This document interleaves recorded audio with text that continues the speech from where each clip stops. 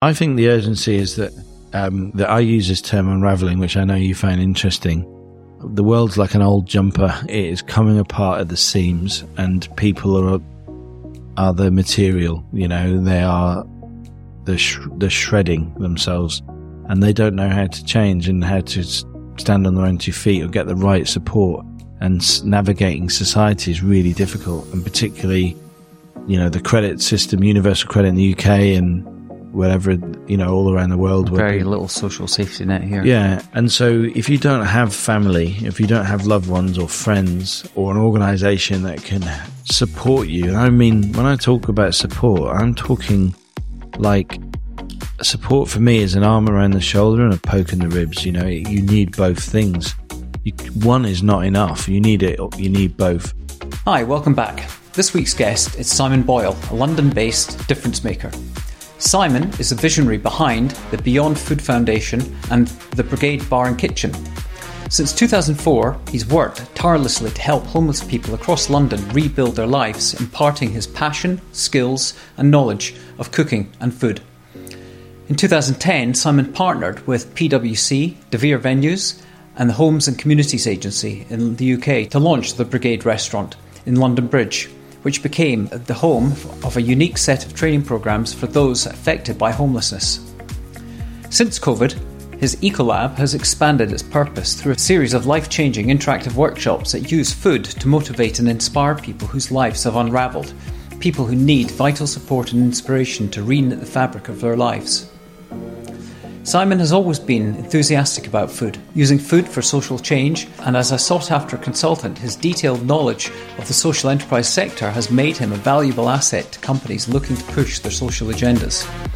Appointed the first ever culinary ambassador for Unilever, Simon has also used his unparalleled experience to help other high-profile businesses from Nando's to Nike on everything from brand building to product architecture. Known for conceptualising new products from scratch, and with an experience in gold standard benchmarking, Simon has gained a reputation for breathing new life into brands he collaborates with, which include Ben & Jerry's, Knorr, Marriott and dozens more. I interviewed Simon here in Austin during South by Southwest, where his son's band, Noah and the Loners, were playing, and a shout out also to Melanie van der Velde for the connection. Now, over to Simon. Welcome, Simon. Hey Mark, how you doing? Very good. Great to see you here in Austin. Yeah, I know. Good serendipity in action. Exactly. And a shout out to Melanie van der Velde, who recommended that we speak to you next. I didn't think it was going to be about 5 days later. Yeah, no, just crazy, but great to be in Austin, and for slightly different reasons, but here we are. Well, let's get going. You're here just as a point. You've got a T-shirt on there saying Noah and the Loners. Yeah. Up-and-coming British punk band, your son. Yeah. Joseph's the lead guitarist of Noah and the Loners, and they're here at the South by Southwest festival. So it's a big day today. He's got 2 gigs, so this was nice to slide this in as well. So great. Well, let's see in a couple of years' time when they are as big as the Idols. So then we'll be going, wow, do you remember that? Yeah, anyway, exactly. So many great things have actually sort of had their early days. Apps and bands that made their big break in South by Southwest. So fingers crossed to Noah. Yeah, super exciting. Yeah. Well, we've established what you do in my introduction. Let's get started with the 2 big fundamental questions about you. Who are you? Who do you think you are as a human being? Oh, that's a good question. Big question. I mean, I think the best thing to say is I'm not a perfect, that's for sure. I'm a chef. I like to think I'm a very thoughtful, individual, and I really believe in fairness and that people need to feel a future. And in this world that we live in, we don't, often do that. And, we concentrate on those that have amazing futures rather than the people that are lacking, that. And, so I think I'm hardworking. I love food and I love connecting people with food, using food as a catalyst. And, positive, relentless. Mm-hmm. I will fight for the cause, tooth and nail. Relentlessness is a byproduct of being a restaurateur and a chef. you've got to be. Yeah, I think it comes from my childhood, really, of not really performing very well, and being I always had an amazing family, but my brothers were really awesome at school and really creative, and my parents were really brilliant, and I just was always felt like I was on the back foot and slightly misunderstood. Didn't really do my homework. Would rather run home and peel potatoes and make shepherd's pie. Than the perfect son. The perfect son. It's a masquerade. So, I'm sure as parents, they were like, he just won't do what he needs to do, but not realizing that I was doing exactly what I needed to do. I live that with my own son now. He's playing guitar at 18 years old rather than, doing a maths degree. He's doing a music performance degree. So doing what he loves to do. It's funny that so many people, when you talk about people's upbringing and schooling and education, the standard thing is you get pushed into a system where you're expected to go and focus on getting to university to do medicine or law or business or marketing or whatever. Rarely, I don't think it's in many schools would ever sort of guide people into into hospitality or being chefs. It's not something that career guidance, certainly in Britain, and I'm assuming you were sort of like 80s growing up, that it wasn't really around as a career guidance, as a pathway to economic opportunity. Yeah. I'm not the best person to talk about education because I really believe it's broken. Like, we do not understand that we're dealing with individuals, and individuals learn in different ways and have different skill sets, which usually you don't realize until they're way above 18. So it's really difficult. And I understand, there's you've got 30 kids in a class and somehow you've got to keep some law and order and structure. But it is, for someone like me anyway, it was really difficult. But there must be some ways of being able to pull out people's kind of, passions earlier so that you can focus on the things that they do very well, rather than what we tend to do is focus on the things that we don't do well. And it's crushing for people. Were you aware of that as you were growing up? Did you feel as if you were being ignored, your talents, your interests? By the system? By the system, not by my family. Uh-huh. My family were really supportive. And, as much as they wanted me to do well at school, they understood that there was something going on, which was quite interesting. So, I was spending my weekends cooking. I understood very early on that if I made biscuits, for example, that my family would sit around the table. We might argue and kick each other under the table or whatever, but it was togetherness. And so my parents really went with it. They did try and sit me down and, to do my maths or whatever, but it didn't really come easy. So do you think that sense of being ignored or let down by the education system, not your parents, stuck with you and had an impact on? Yeah. I mean, even now, I'm 50. I've just turned 50. Even now, pretty much on a daily basis, I will draw on that as a power to help people that have lost their way. And that they might have lost their way 20 years ago. It might be through some form of trauma or a negative experience has happened to them. But, invariably, a lot of the people I meet are people that felt let down by society, and that often it was at school. And even now, the young people that I work with now, I can see that, we work with a lot of pupil referral units, and you can see that they're very grateful to get to those units because actually they teach on an individual basis. Whereas in the mainstream school, if you don't fit in, then you stick out. So in answering that first question about who you are, you've sort of answered also the second question, which is who or what made you, and clearly your parents had an impact. Were there any sort of teachers and mentors or any other early life experiences that set you on this direction and embedded those core principles and values of wanting to be in service of people who are maybe left behind? Yeah, I mean, when I was younger, I didn't realize that's what I was going to do. I wanted to be a chef, so I was influenced by lots of chefs. Early on, it was through the Savoy Hotel when I was an apprentice. I wouldn't say my experience there was mixed. It was an amazing experience to be working at the Savoy at 17 years old was quite incredible. How did you manage to get your foot in the door there? Well, I'd been at a college and the same thing happened. My dad had dragged me down to the local college and said, you've got to do something. Go there. And the same thing happened at that college. We were treated the same. They had very little money. We had too many people in a class, blah, blah, blah. So I dipped out and started to dip out of it and happened to, be in the student union having a few beers when my classmates came in with suits on. And I was like, what are you doing? And they said, well, today's our interviews. What for? I say, well, there's a famous chef coming in. He's coming to interview people for this amazing new kind of apprenticeship scheme, of which I finished my pint very quickly and ran over to the faculty and got told to stand outside for 2 hours and waited. And there was a chef in there called Brian Turner. I don't know if you ever heard of him. He's a kind of an old Yorkshire chef, but a classic, well-known chef. And he was interviewing for the Royal Academy of Culinary Arts. I'm now a fellow of the Royal Academy. But at the time I was a scrawny little 17-year-old who was trying to be a great chef and felt like I couldn't. My college lecturer introduced me to Brian, at the very end of the day and said, this guy's a waste of space.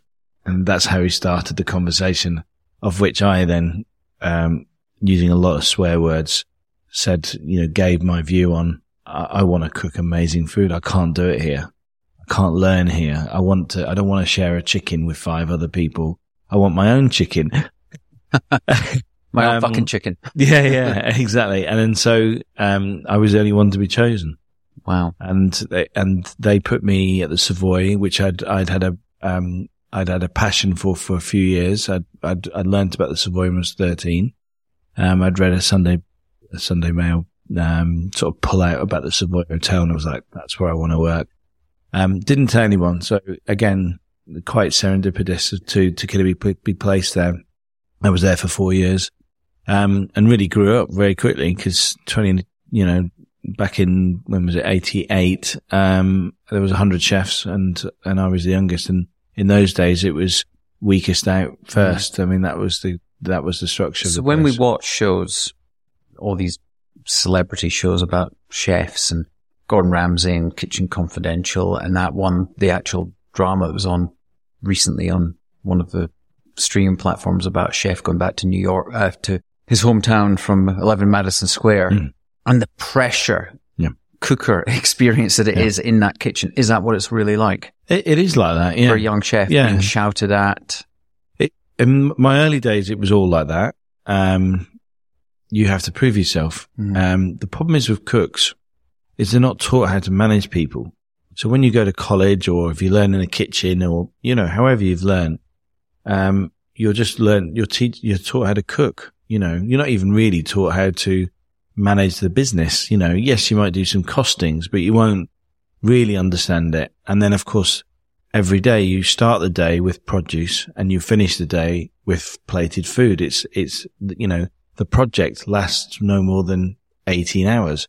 So the pressure builds all the way through the day. Now, if you add that to the fact the chef's got a name and, doesn't want to be ruined by you, or you might have, investors that are, or maybe even you've put everything on the line, like I have done several times now, and it's pressure, and you're not taught how to deal with pressure. And so there's only one way of that manifesting itself. During service, you've got an hour and a half window of, between the first starters and the last mains. And boy, better be right, then it can't go out wrong. So it's an interesting dynamic, but it is changing. And, people are working less hours. They're trying to change timetables now to rotating systems to try and make it a little bit easier.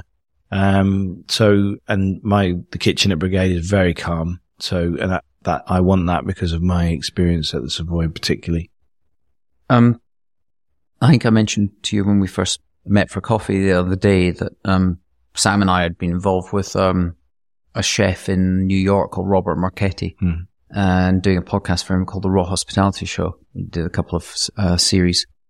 And one of the recurring things that came up through that, and it was during the back end of COVID, is just the mental health impact.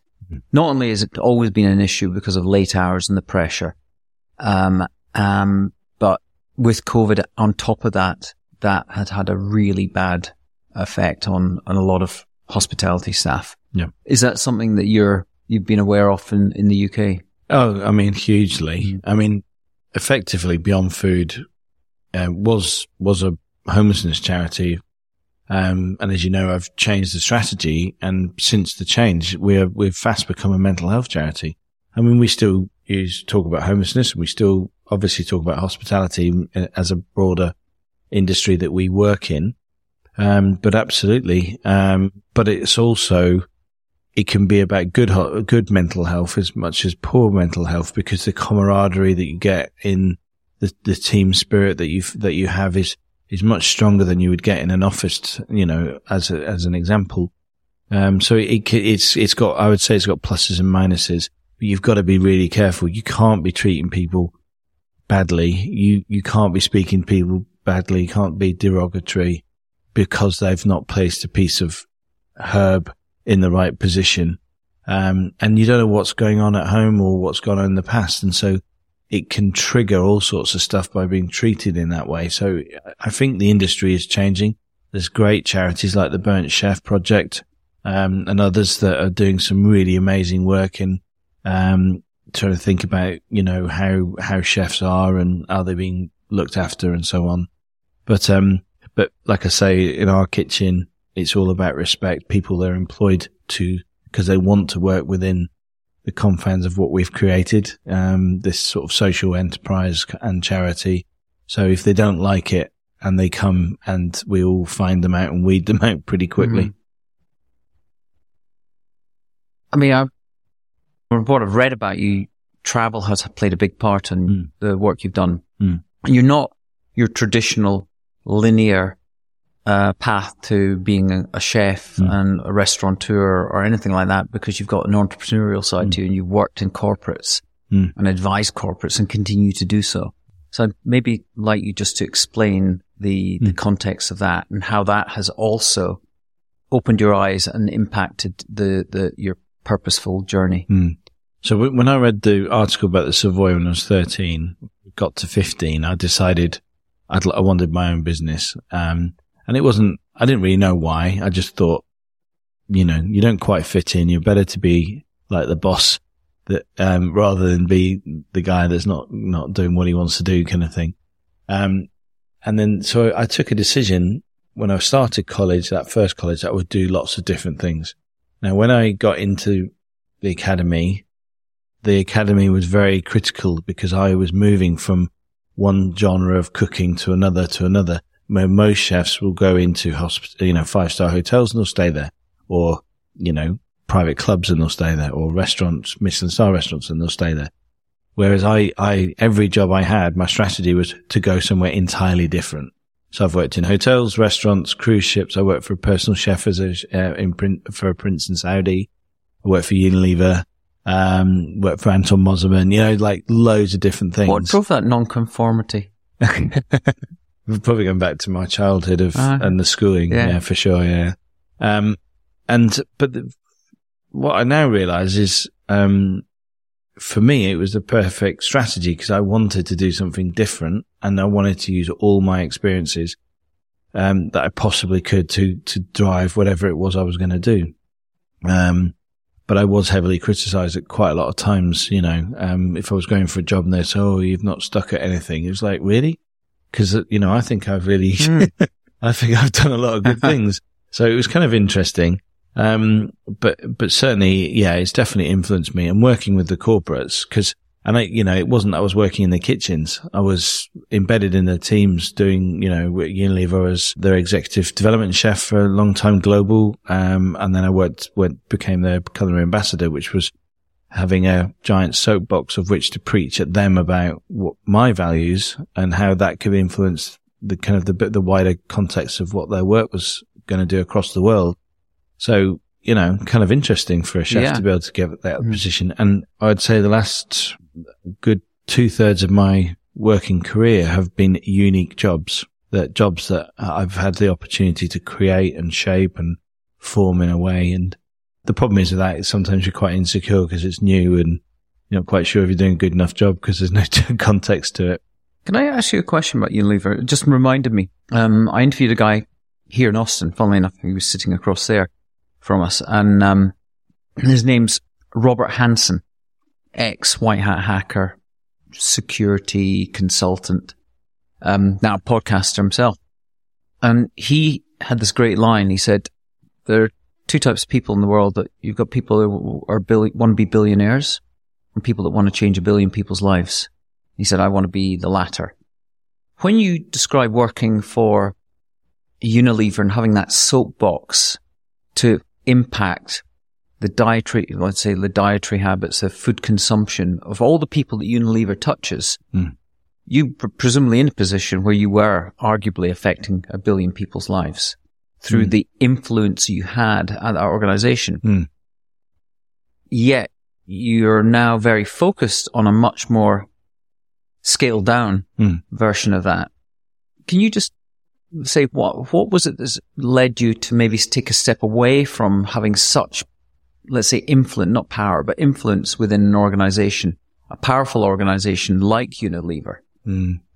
I think it's because even though I had this amazing position, Unilever, it constantly changes. So it's in cycles. So I don't know what it is, 3 or 5 year cycles. Or the change of the CEOs, and just even recently one that has taken a step away from the purpose mission. Yeah, exactly. So, exactly. So, and there's a world of difference between Paul Pullman and Alan Chope, right? Yeah. I mean, so as I was becoming a negative equity, when I was working in development, because I had to work with constraints, I had to work with budgets, I had to work with marketeers that were driving personal missions about what they wanted to work on, not necessarily what I thought was the right thing. So I started to become a bit negative, and that was when the tsunami happened. So 2004 and so I decided to take a step away from that. So I called up the chairman in the UK, actually, because I'd been teaching him how to cook, and said, look,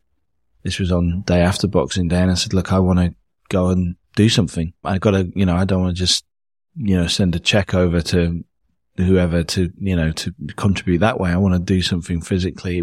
And I'd traveled loads of all the areas that had been hit. So he gave me his blessing, actually paid for my flight, actually. Wow. Where did you fly into? Went to Sri Lanka, went to Colombo, ended up down in a place called Pirellier, which is where there was the largest natural rail disaster. It was hit by the... Do you know you would have probably crossed paths with one of our other guests? Dan McDougall and Navdeep Dalawar. They were BBC foreign correspondents, and they were there at that train. So I arrived 2 days afterwards. The Italian army had buried 2,500 people in the dunes, just on the outside of basically there's a jungle there, kind of, and about another 2,500 people had died in the surrounding area, but a lot of people had gone into the jungle and were petrified. A very poor area. A very unsupported area. So, I arrived in the airport with a lot of Unilever products, and myself. Just on your own? Just on my own, yeah. And I met a bunch of people, and we hired a bus and a van, and we chucked all our stuff in it. And I met a guy, a photographer from the Metro newspaper in a long time ago. And he said, look, you've got to go to this thing. There's no one helping. The Italians have moved on. And so we arrived, and it was utter chaos. Very sad. And that's where I learned about displacement. And so really, can you imagine returning back to Unilever, having experienced that? I was there for a while, having experienced that, life couldn't continue. So it was funny because I was called into a meeting my very first day back. I was very disheveled. I'd had quite long hair before that, and I'd got massive head lice. So I'd shaved my hair off. I was pretty rustic looking and completely broken because of what I had experienced. You must have witnessed some horrific. Yeah.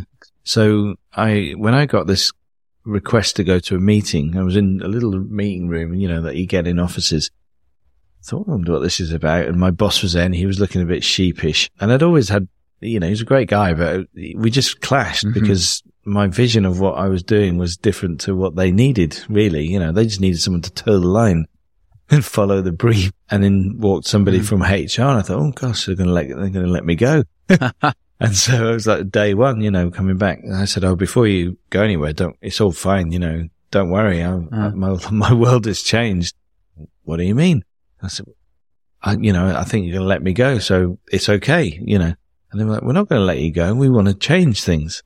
And that's when they gave me the culinary ambassador role. But I had changed big time. And so I basically negotiated, said, look, I'm happy to work with you. I would love that opportunity, but I need to go and find out what I want to do. And so they gave me the space and the time to do it. And I was there for another 3 years, balancing, creating a social enterprise and being the culinary ambassador was truly unique. And I think that's why I love working with certain corporates, because I do believe there's leaders within those organizations that really understand that they need people to challenge them and think differently. Well, that leads nicely on to what you're working to achieve before you leave this mortal coil. A few years yet, hopefully.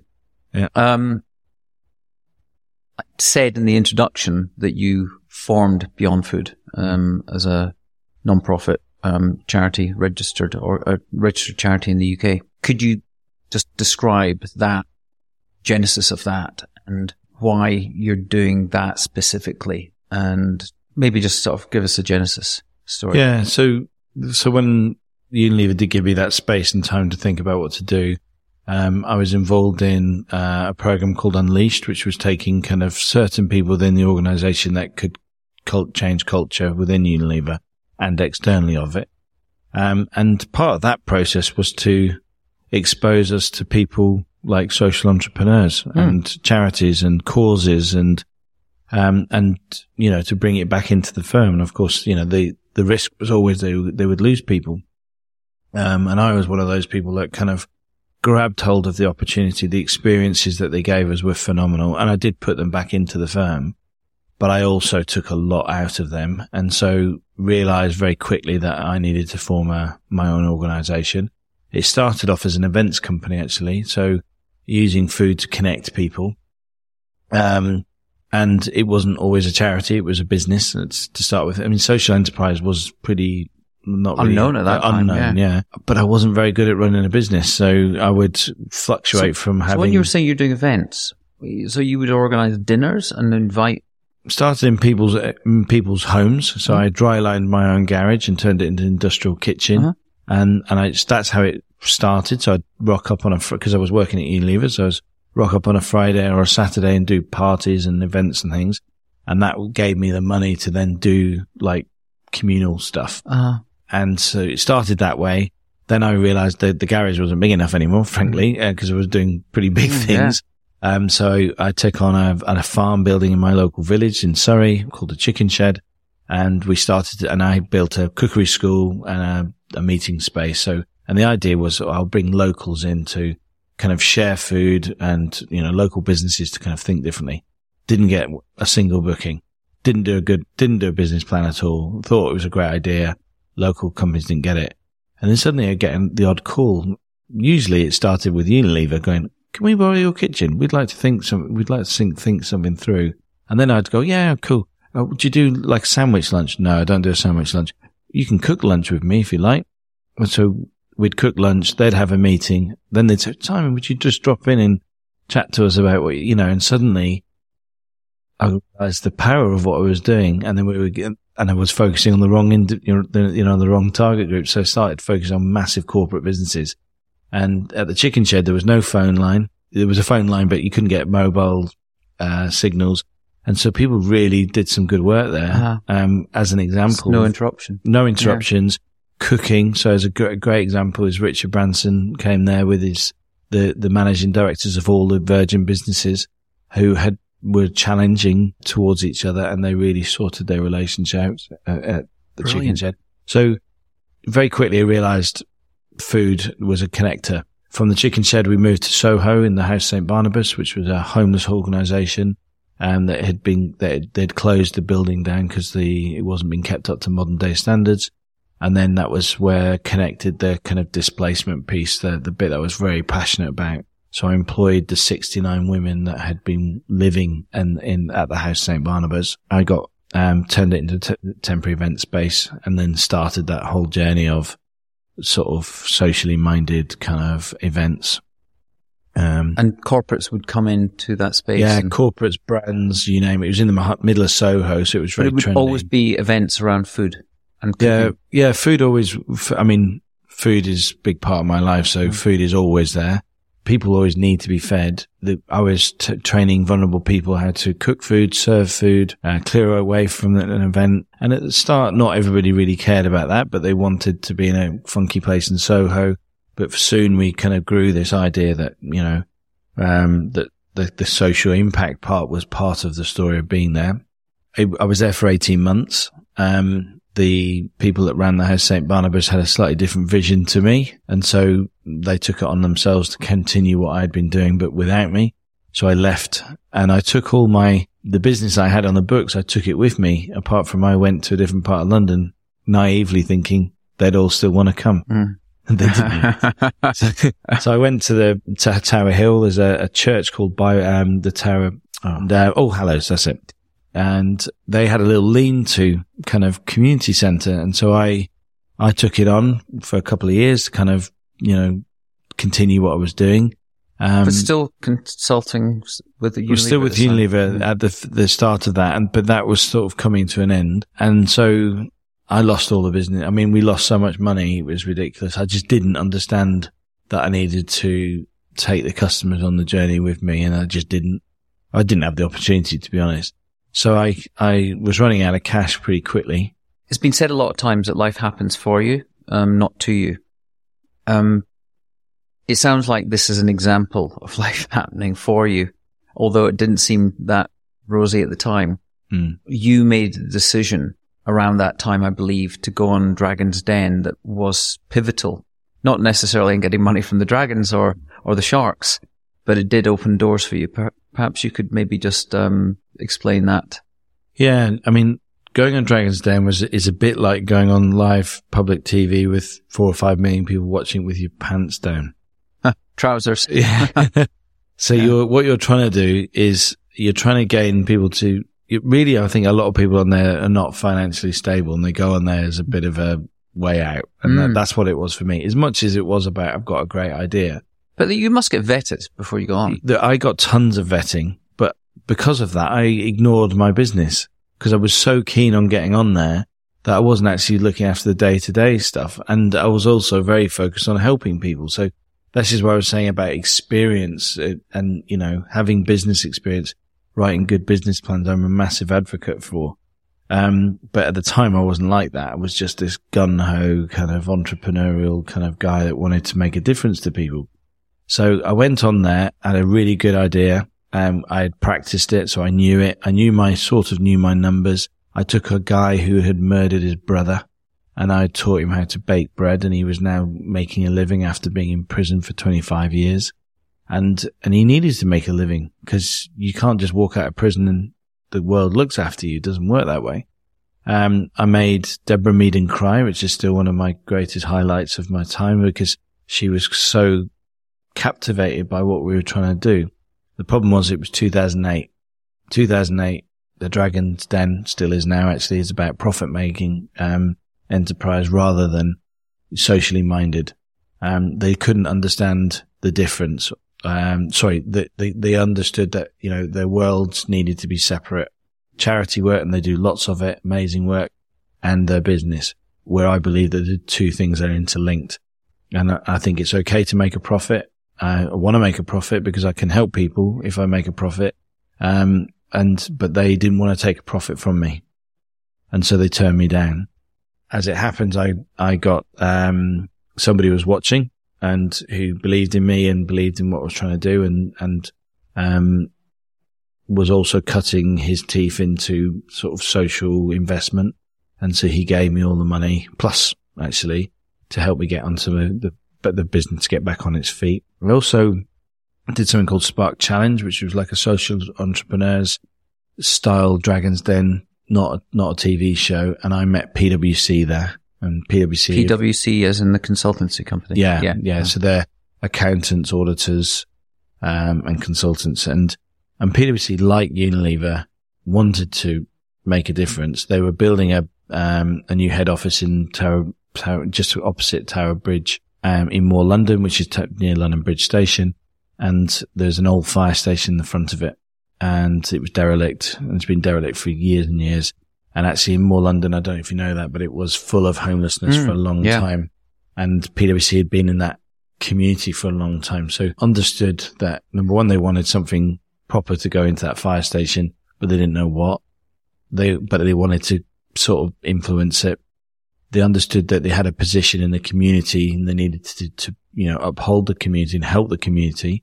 And then I came along with an idea. And that idea was to turn the whole place into a social hub. That suited PwC very much. Here comes the interesting part. So, because I told a very big white lie, two actually on the same day. So one was I'd found through meeting PwC that they were very socially minded and understood about social business. I also knew the DCLG, which is the Department of Communities and Local Government, where homelessness falls. And I knew they had a shortfall of money and ideas. And so I very quickly went A plus B. And so I called up the person I knew at the DCLG and told them that PwC wanted me to open this amazing homelessness restaurant. And I did the same thing to PwC, vice versa. The DCLG guy said, I can only give you 800,000, but only if you've got PwC as an idea. And so I got off the phone and rang my contact at PwC and said, and I had a very fraught 2 weeks of, and eventually got everyone in the same room and was really honest and said, look, this is what happened, but isn't it a good idea? And if we did it together and learned the power of partnership, because I'm not a brilliant business person. I'm much better now than I used to be, but I can do what I can do really well if I've got good partners and they do what they do really well. And that's why Brigade really ultimately is work. So that was 2000. We opened in 2011, September. We're still going strong now. We've gone through a pandemic. We're going through the world's crisis, what we're going through. We've supported over 7,000 people. We've employed over 200 people, ourselves, vulnerable people ourselves, full time through apprenticeship schemes. And we're going through an evolution of change at the moment. So quite interesting. Can you explain why there's such an urgency to do what you're doing and to then maybe get on to why it's important to scale what you're doing as well? I think the urgency is that I use this term unraveling, which I know you find interesting. The world's like an old jumper. It is coming apart at the seams, and people are the material. They are the shredding themselves, and they don't know how to change and how to stand on their own 2 feet or get the right support. And navigating society is really difficult, and particularly, the credit system, universal credit in the UK and whatever, all around the world. Very little social safety net here. Yeah. And so if you don't have family, if you don't have loved ones or friends, or an organization that can support you. And I mean, when I talk about support, I'm talking like support for me is an arm around the shoulder and a poke in the ribs. You need both things. One is not enough. You need it. You need both. And so I think because of the pandemic and what's happening now with Ukraine and the effect that that's had on the rest of the world, we don't even know the tidal wave of health problems and poverty and that's coming our way. And so I do believe it's urgent, and we are with just one very tiny fraction of it. But what we do, others could learn from, and make a bigger difference. I think, more substantial difference than what we're doing.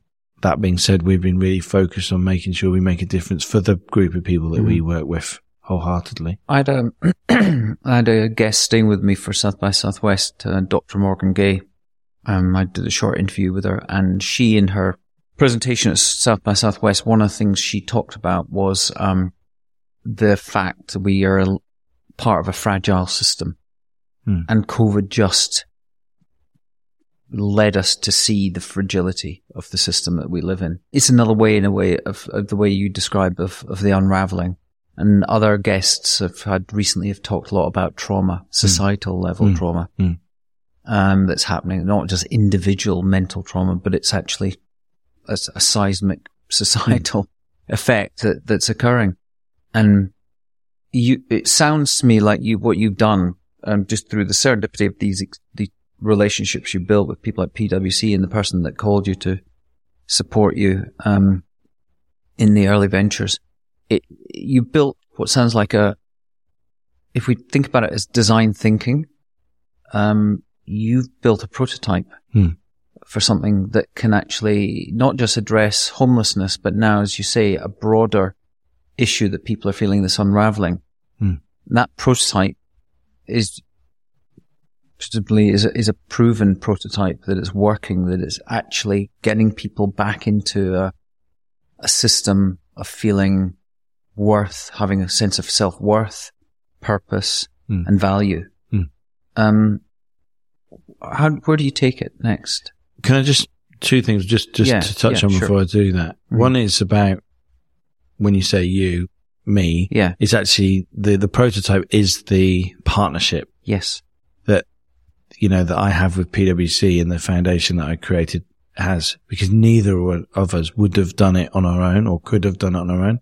It's just a really important point. No, I think that's really important. Yeah. And I had the power of relationships and partnerships. And we always thought part of what Brigade was about was that people would look in and go and do their own versions. So Brigade is the restaurant, and Beyond Food is the charity. Right, okay. And the idea was, we always thought, well, we'd do this thing together, which was a social enterprise, and help people, which we do, and continue to do.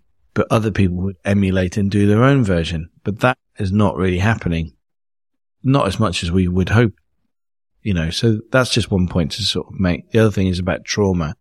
And the reason why societal trauma is going to be devastating is because I know from the work we do with our homeless trainees and apprentices that we worked with in the past, the trauma usually happens 20 years before we reach them, before we got to them. So you're almost at a point of you can't help them because they've gone through so much challenge, so much trauma, so much exclusion, that actually it's really difficult to help them. And we do help them, but it's really hard work. Now, I'm not sure everyone's got the same passion to keep going as I've got, and the relentlessness that it takes. But when I look at kids now and the people of referral units that we're working with, you can see if I had just helped some of those people 20 years prior to it, it might have been a different thing. But what happens if we don't do this now? Like all those kids all around the world that didn't get the right education during the pandemic. I've seen behavior in kids is very different now than what it used to be. They're much more immature since the pandemic. Really? Yeah, they're much more immature. They don't have the same social skills. You're seeing that in a matter of 3 years. Already seeing it. And in year 7s and 8s and 9s, you can see that they have lacked the social development skills that they would have got if the pandemic hadn't happened. So my fear is, well, what happens to them in 3 or 4 years' time? The knock-on effects of it. As you're saying, well, how will it manifest? Yeah. Do you think? And if you're not lucky enough to have a family that is there to support you, and as you come out of this education system that we already know doesn't work for everybody, it scares me to think about it. I mean, this unraveling, what was it that made you? Maybe you could just first of all describe the nature of the program, what you take them through. A program, I believe, a 3-week program called Fresh Life that takes people through that journey to help them get back and get hold of their lives again and get them back on track. If you built this prototype in partnership with PwC and other partners, is it something that could scale? Is it something that could be adopted either by other partnerships of businesses, of charities and corporates? Is it something that could scale to other cities or even other countries? Yeah. So effectively, Fresh Life is a 3-week process.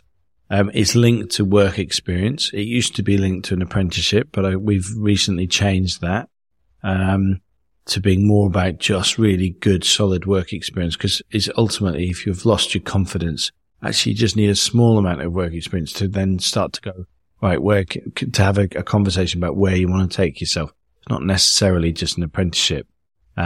Anyway, but Fresh Life is, and the first week of Fresh Life is really about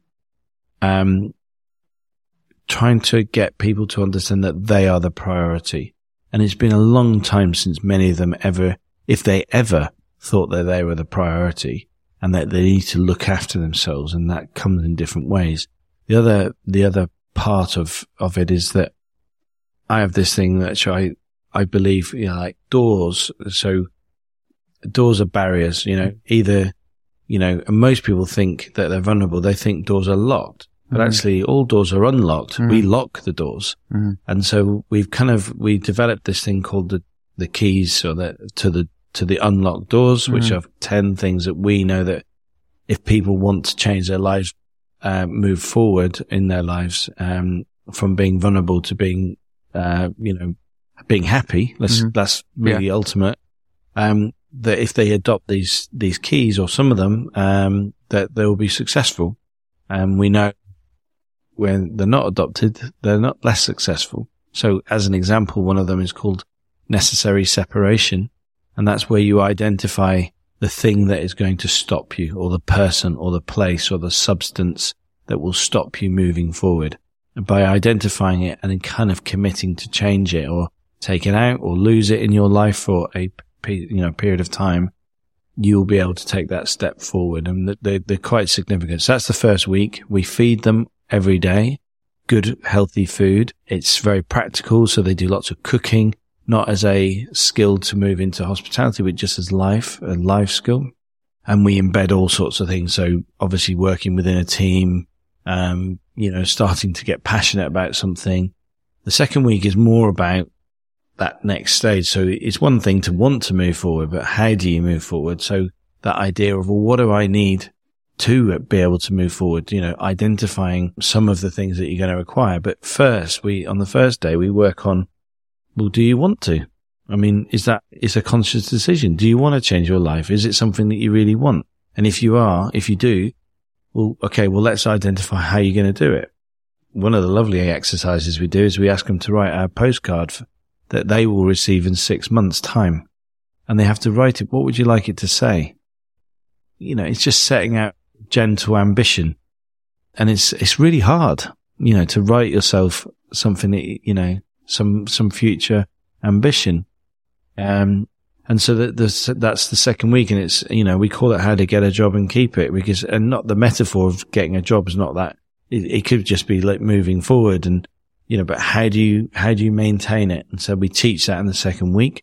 The third week is more about, okay, now you've decided you want to move forward. You understand, you've identified some of the things that you're going to require, some of the support.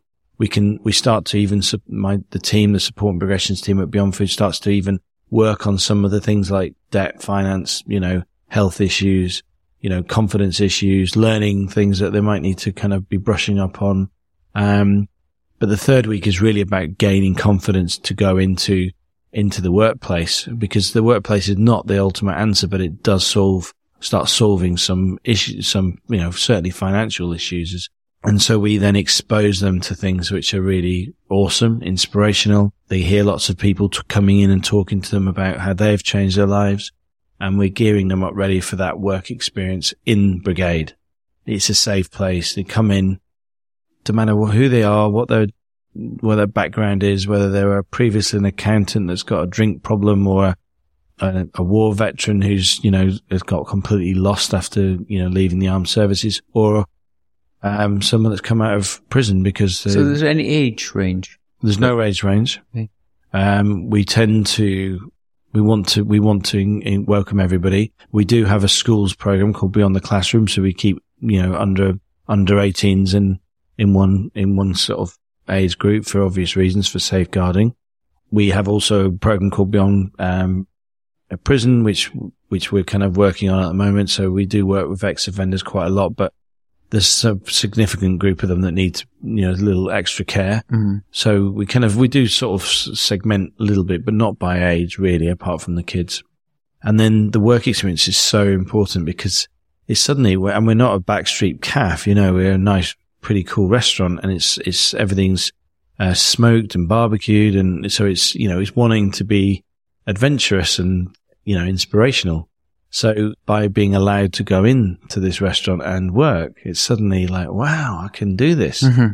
And at the end of that process, we don't care if they want to stay in the hospitality industry or not. It doesn't really matter. But if they've got the fire in their belly and they've got the opportunity and they know that we will support them into finding the right thing for them, then it's the possible is just immense.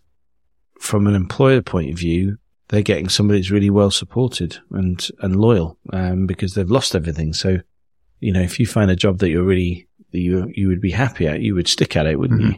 So that's the secret. To create a bridge between them going through the program and then finding opportunity, are you using your influence, let's say, and your reputation? Could you use your influence and reputation to then give them pathways more into corporate type roles? Yeah. So the something really, if you look at the pandemic, the really positive thing that's happened at the pandemic, if there is anything, is the change of people's mindset. So personal people they've decided, I don't want to do this anymore. I want to do something else. So that's one massive change that's happened. Corporates and companies and brands have decided to change as well. So before we would have to kind of, use our network, particularly my network, to kind of twist the arms of people to go, look, I've got this guy. He's really amazing. He just needs an opportunity. I'll support him. I will come and visit you every week. Will you please take him on? To now being companies coming to us saying, we want to support more people, partly because they don't have the people anymore because people have moved on and changed, and partly because they've realized that actually if they're going to recruit, that wouldn't it be better to recruit in a more socially mindful way? Now, that's driven by two thoughts. One is, at the moment, they're struggling so much, they'll take anybody. And when anybody just comes, they'll probably cost you more money and they probably won't be as good as you need. So isn't it better to go for, right, I'll work with Beyond Food or another organization like ours. I know I'm getting somebody that lacks experience, but I'm getting somebody that's really well supported and I can teach them everything. And they'll have a much better attitude because actually they're really grateful for getting the opportunity. And it's a magic moment at the moment because you can see these companies, I'm talking big companies as well. So Hilton's a good example. So they've now developed their own program. So they take Beyond Food cohorts. They're not just taking one or two. They take a whole cohort and they'll put them through a week of inspiration and they'll get to try different departments. At the end of the week, they get to choose which department they want to work in on the Friday. And then the following week, they're interviewed for full-time jobs or part-time jobs. Mm-hmm. And that's amazing, That's fantastic. So it's happening more and more. What you just described does feel like it's something that can scale. Mm. Is it just a case that if someone was in, let's say, in New York or in Chicago or Austin wanted to replicate what you've done, how would they go about it? By contacting you and I think the framework of the program? Yeah, listen, I'm sort of realistic about scale because I've seen chef scale, and it fell, and other businesses and brands and things. And my expertise was never to know. I don't have an expertise in knowing how to scale a restaurant company, let alone a socially minded one, despite knowing there's a need for it. So we just didn't. And I also felt I needed to, I want to make a difference for the whole number of people that I'm working with and not just kind of spread myself so thin that actually only help them 70% of the time. That wasn't an option for me. So I held growth back. And to be fair, I don't think our stakeholders they were invested in what we were doing in that one place. Scale's become more interesting to me since turning 50 to kind of starting to think about, starting to think about the mortal coil and thinking about, what's the legacy and all that kind of stuff. So you think, have I held it back? Well, maybe it's time to scale. But how do you scale? Is that about... But you've got PwC as a partner, and they are global. So if you've got you are like the hub, presume they, with their support, and you said it is a partnership, and they're consultants, and they go into businesses and tell them how to operate. You've got an operating model that could presumably be guided and focused to identify the markets and the cities where PwC are, and then take that hub and create a hub and spoke model, and then do tests and see, for me, it makes sense, because I think there's an urgency to seeing other programs like this scale to other cities where there is desperate need. I could see something like approaching Robert Marchetti at Neuhaus, and he has his restaurant Spaghetti Tavern, and is saying, okay, get Robert in a room with PwC in New York and saying, and you get you together and say, how do we do this in New York? Yeah, no, I would love, I think that would be in the 3 to 5 year period, in the next 3 to 5 years of us doing that. There's a couple of things that we want to do to scale in London first. One is just in our own building, because we have refurbished downstairs just before the pandemic, and we didn't do upstairs, and so growing, and that's about growing capacity. So just changing our landscape, because we can help more people just where we are. Then you've got London and the UK, and like I say, ego sometimes can push you to do things that you could lose the grip of pretty quickly. I do tussle with this a lot, because I also look at not just social entrepreneurs, but chefs in particular, seem to grow and franchise and do various different things. And I think, well, is that something you should be doing? Am I failing because I'm not doing that? Or am I being, resolute to the people that I have, got in my control? And so it's an interesting one. I think, with PwC, it's not their business model to be growing a social enterprise restaurant. It's not why they did it. They did it because within their own footprint in the London office, there was an opportunity to kind of help people. We have looked at other sites, particularly in the UK, and for them to support it, they can support it because it's at the foot of their front door. Yeah. Now, we often get PwC coming in and various global partners that are working across, and I think it may happen.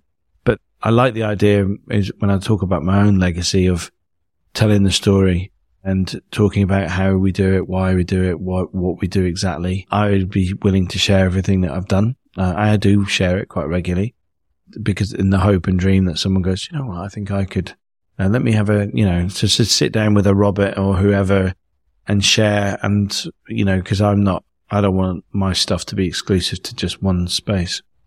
Well, I think that's a conversation we'll have outside of the podcast. I mean, there's the other thing as well, is that you are, as you say, you're no longer a homelessness charity, you are a mental health charity. And I think that opens other doors for conversations with family foundations that we've talked to as well through the podcast that are very much focused on mental health. Yeah. I mean, when you take the idea of unraveling and you think about, well, who could be unraveling, it's massive.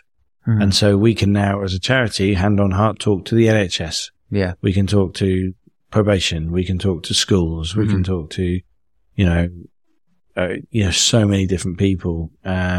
So that's scaling in itself just by widening the kind of the market, if you like. Where'd you like to be in 2030?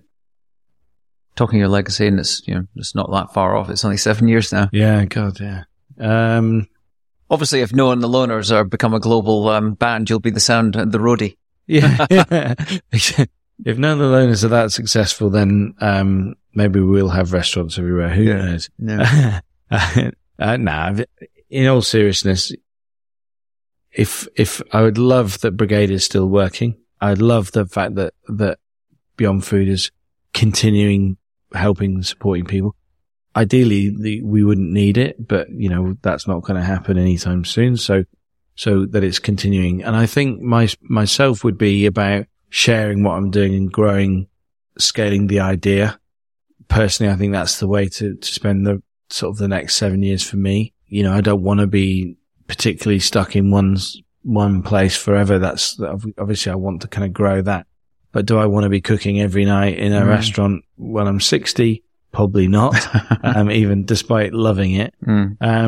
But this idea of talking to others and sharing ideas and hopefully creating new partnerships. And even if that means that I sow the seed and I can just be there to the helping hand kind of thing, I'd be happy with that. I don't know if you're expecting kind of global dominance as an answer, but I'm just interested to see. What do you think your superpower is? Connecting people. Connecting people through food. Okay. So, what do people compliment you for? Being annoying, being resilient, hardworking. I won't let go. Yeah. If I had a bunch of people around this table telling me I can't do something for the wrong reasons, I will stand on it and I will make them realize that it's the right thing to do. Like, I'm not always right and I'm not worthy either. You know, I'm a social entrepreneur. I still want to be paid. I still need to live, and I want to live well, of course.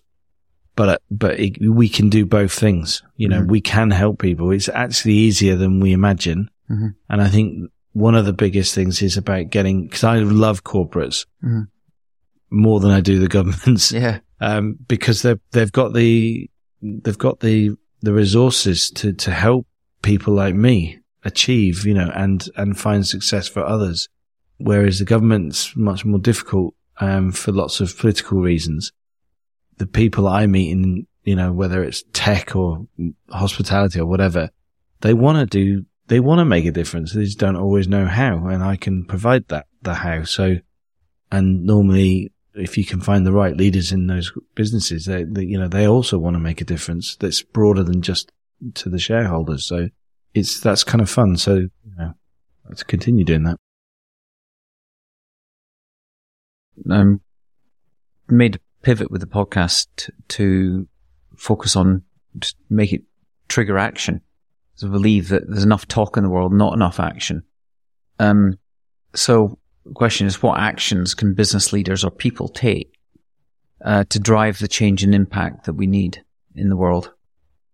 Yeah, so I think one is abolish lip service to social impact. You know, it's not just about your brand ticking a box. If you want to make a difference, make it for all the right reasons. Use your expertise within your organization to make a difference. And that difference might be to support someone like me. Because together we could do something quite amazing. And there's lots of people like me in the world. And don't make it a competition between charities, because that quite often happens. Find a charity or an organization that you really believe in, or a cause, and really, really get behind it.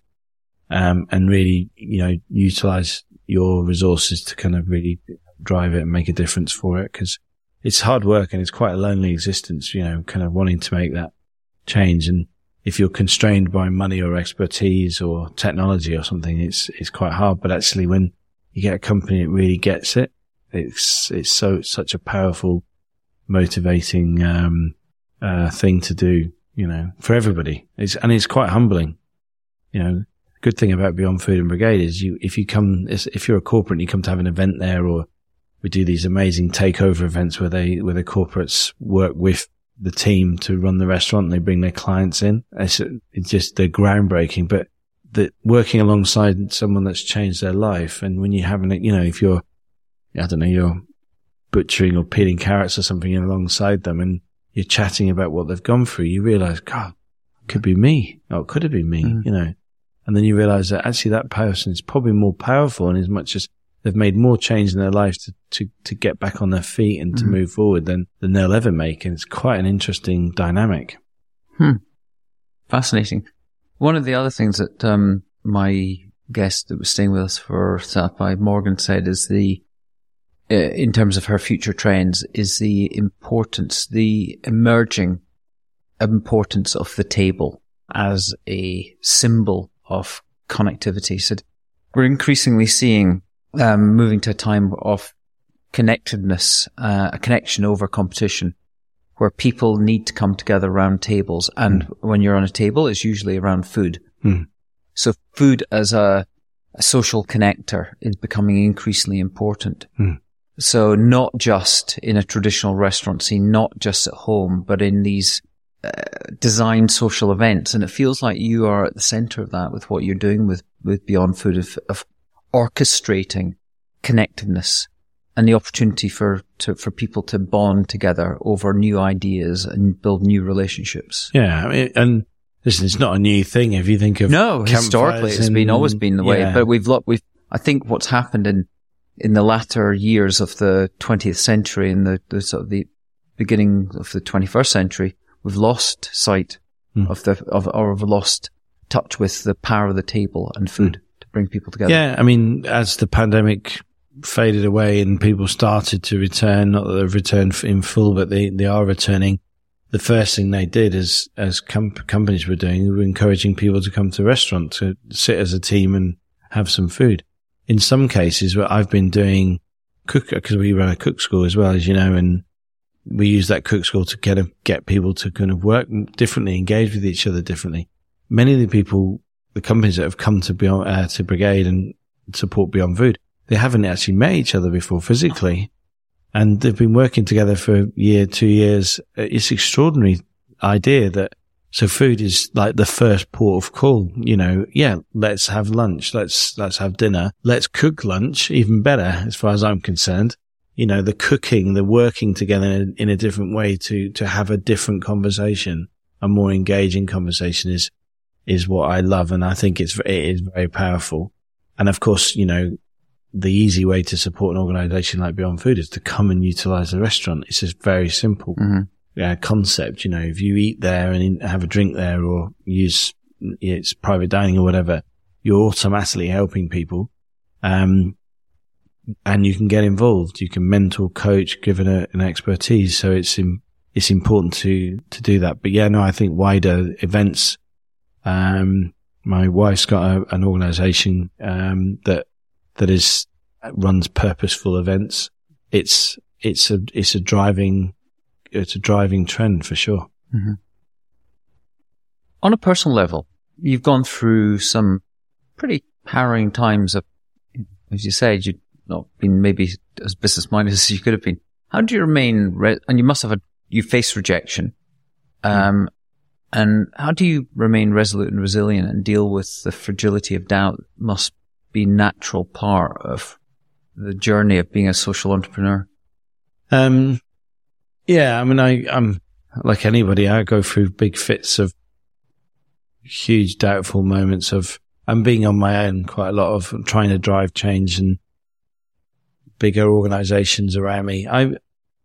You know, with government and corporates and investors and stuff, they have a higher ground sometimes. They have a more, you know, kind of like they might have financial or political kind of leadership higher than I do. But I have the moral leadership, and I use that a lot because I know what I'm trying to do is the right side of doing things for good reason. And, you know, we had a conversation the other day, didn't we, about purpose, and I'm very clear on my purpose. And, you know, usually if I'm with anybody, it's because I've driven that meeting because of the purpose that I've decided.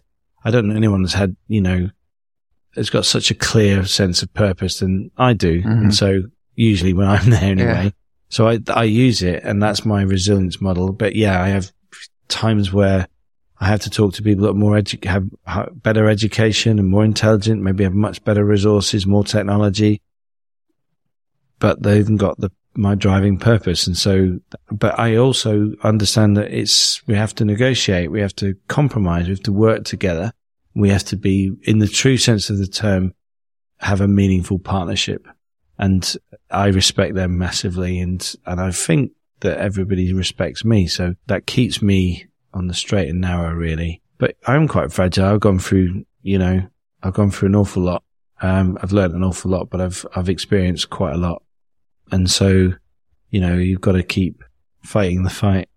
Well, on that, the goal of the podcast is to engineer serendipitous connections and facilitate what we're calling random collisions. They're not really random because they are actually intentional collisions, but random collisions are between people who never otherwise connect or collide or collude, let's say, I think you said the other day. So are you open to us connecting you with other guests and tapping into your connections as well, based on our belief in the power, the potential value that it will lead to? Yeah, no, absolutely. I'm excited by it. And I love the way that you can meet someone and kind of it deviates from where you were originally thinking, but it takes you on a new path, which is, could be incredibly exciting. So absolutely. Thank you. I look forward to that. And we end up doing some of when we get to doing events, which we're planning to do, maybe we have an event at Brigade London. Yeah, please do. Yeah, and if you need some food in somewhere else, give me a call. There you go. Okay, well, final question. Who do we interview next? I'm very tempted to say the whole band of Noah and the Loners, and of course, you're very welcome to do that. Maybe tonight. But I've with my cause, and I use food as a catalyst. I find that really interesting, and I'd like to do someone similar. So a very good friend of mine, his name's Maff Potts. That's MAFF Potts, double T. And he runs an organization called Camarados. And I find him, number one, it's all his fault, and I'm working in the world that I work in, because he was the guy at the DCLG, and he's done all sorts of amazing things. But the Camarados is just an incredible organization, and it creates public living rooms. And there's some in America, so it's mainly UK based. But this idea that if when people become vulnerable, it's usually because of people and, the relationships have broken down, and that drives a certain vulnerability.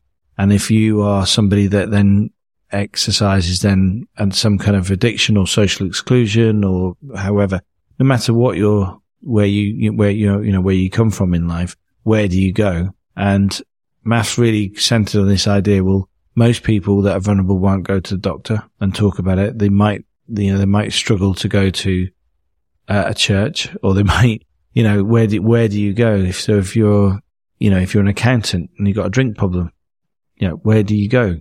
It's really difficult. You might, or a gambling addiction, or I don't know, you lack confidence to be able to have a conversation with anyone. So he creates these public living rooms, and they're incredible, and they're a lot of fun, very colourful. Interesting. But it's a place to have a conversation with no airs and graces.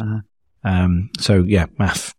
Okay. He happens to be the most incredible jazz musician you've ever heard in your life, which is how I met him, on a ship, him playing piano and me cooking. Wow. And so again, he uses music as a form of.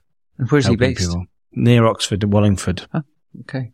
Well, yeah. I look forward to that connection. So I will make it. Well, I'll just wrap up and say thank you very much for your time. Really look forward. I think this is just the beginning of many conversations. Definitely. And many connections. And anything we can do, like I say, any of our network that you see you want a connection with, then just shout. And as I say, Sam and myself will also engineer some random collisions and see people we think you can connect with where there'll be value. And I definitely think even a conversation with some of the, not just Robert, but some of the other hospitality restaurateurs that we've met through the Raw Hospitality Show, the other podcast. I did this other project during the pandemic for a guest called Vanessa Barboni-Halleck, who's a social entrepreneur, and an entrepreneur, has a sustainable women's fashion brand called Another Tomorrow. And she asked myself and my partner Elaine to do a social design project to look at the West Village in New York during the pandemic, and how do we reknit the fabric, a bit like you're unraveling. How do we reknit the fabric of a neighborhood which has been affected by gentrification and by the loss of the mum and pop shops and then the impact of COVID? So we went out, we interviewed restaurateurs, retailers and residents to find out what was needed, and some local politicians. And that was a fascinating project that we met. And then we ended up having to move to Austin and had to put it on ice. But it's there in the background to be able to do it. And it's something we could look at for other neighborhoods as well. Because I think hyper-local building connection and making people feel a sense of ownership to their communities and their neighborhoods has to happen going forward as we, as the global world unravels, and we have to, I think, reconnect locally. Yeah, we've got in June, actually, because we were going to refurb upstairs, we decided not to run Fresh Life in June, but to run a kind of a food festival within, it's almost triangular kind of community just near the restaurant, and just be there and let people know who we are and what we do, and cook with us and eat food with us, and just have a conversation. And we, rarely have we done that. We're really locally. It's really important. I said in, I can't remember, it was another guest recently. When I lived in Williamsburg, we had Williamsburg in New York, they were building an area called, it was the old sugar factory, the Domino Sugar Factory in New York, and it was being renovated by this real estate developer over 7 years. So they had a piece of land, and they said, we're opening it up. Anyone can pitch what they want to do with it. So this guy, Ryan Watson, pitched, he was a lawyer, and he pitched a community farm. And for 7 years in Williamsburg, they had this thing called the North Brooklyn Farm, where they grew fresh food, grassy area. They did they did meals and drinks at weekends. You could book the space for corporate dinners, and they would cook for you. And it was all fresh and all locally sourced meats, and it was brilliant. And what it did, when I was there for a couple of years before I discovered it, I didn't know anyone in the neighborhood, but within the space of 1 year going to the community farm, you met people.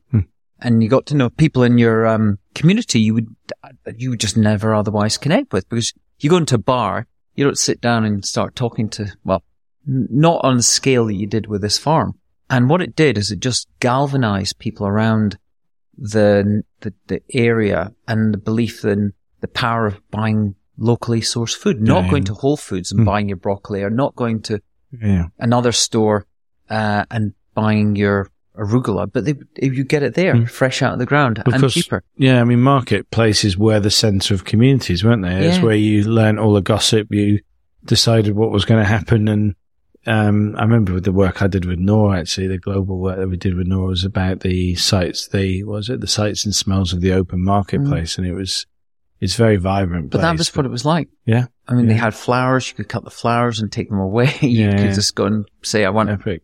I want some, it's broccoli, because I was buying that all the time. And it's incredible. And I think we need more of that in local communities. And I think it's a responsibility of local politicians and community leaders, and probably restaurateurs to sort of lead that charge. Yeah, no, totally agree. Yeah. So I think it's really exciting what you're doing.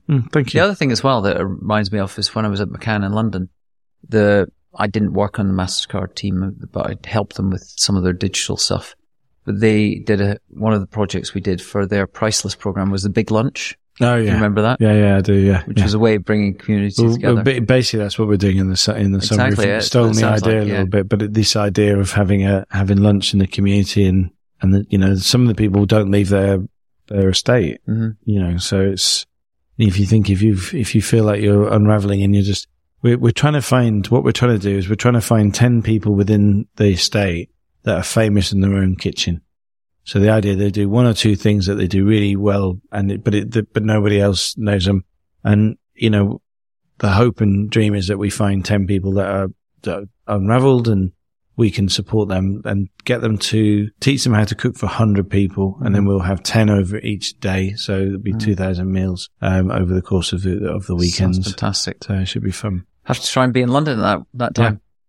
Yeah. Okay. Cool. Right. Well, Simon, thank you very much. And looking forward to the gig tonight. Yeah. Can't wait. All right. Thanks very much. Okay. That's all for now, folks. Now, here's my ask of you. Please follow this podcast on Apple or Spotify or whatever player you use. Also, please subscribe to our new Random Collisions newsletter. We really are working to build a global community of action takers, action engines of people that really care about the problems that need solving. Thank you very much, and see you next time.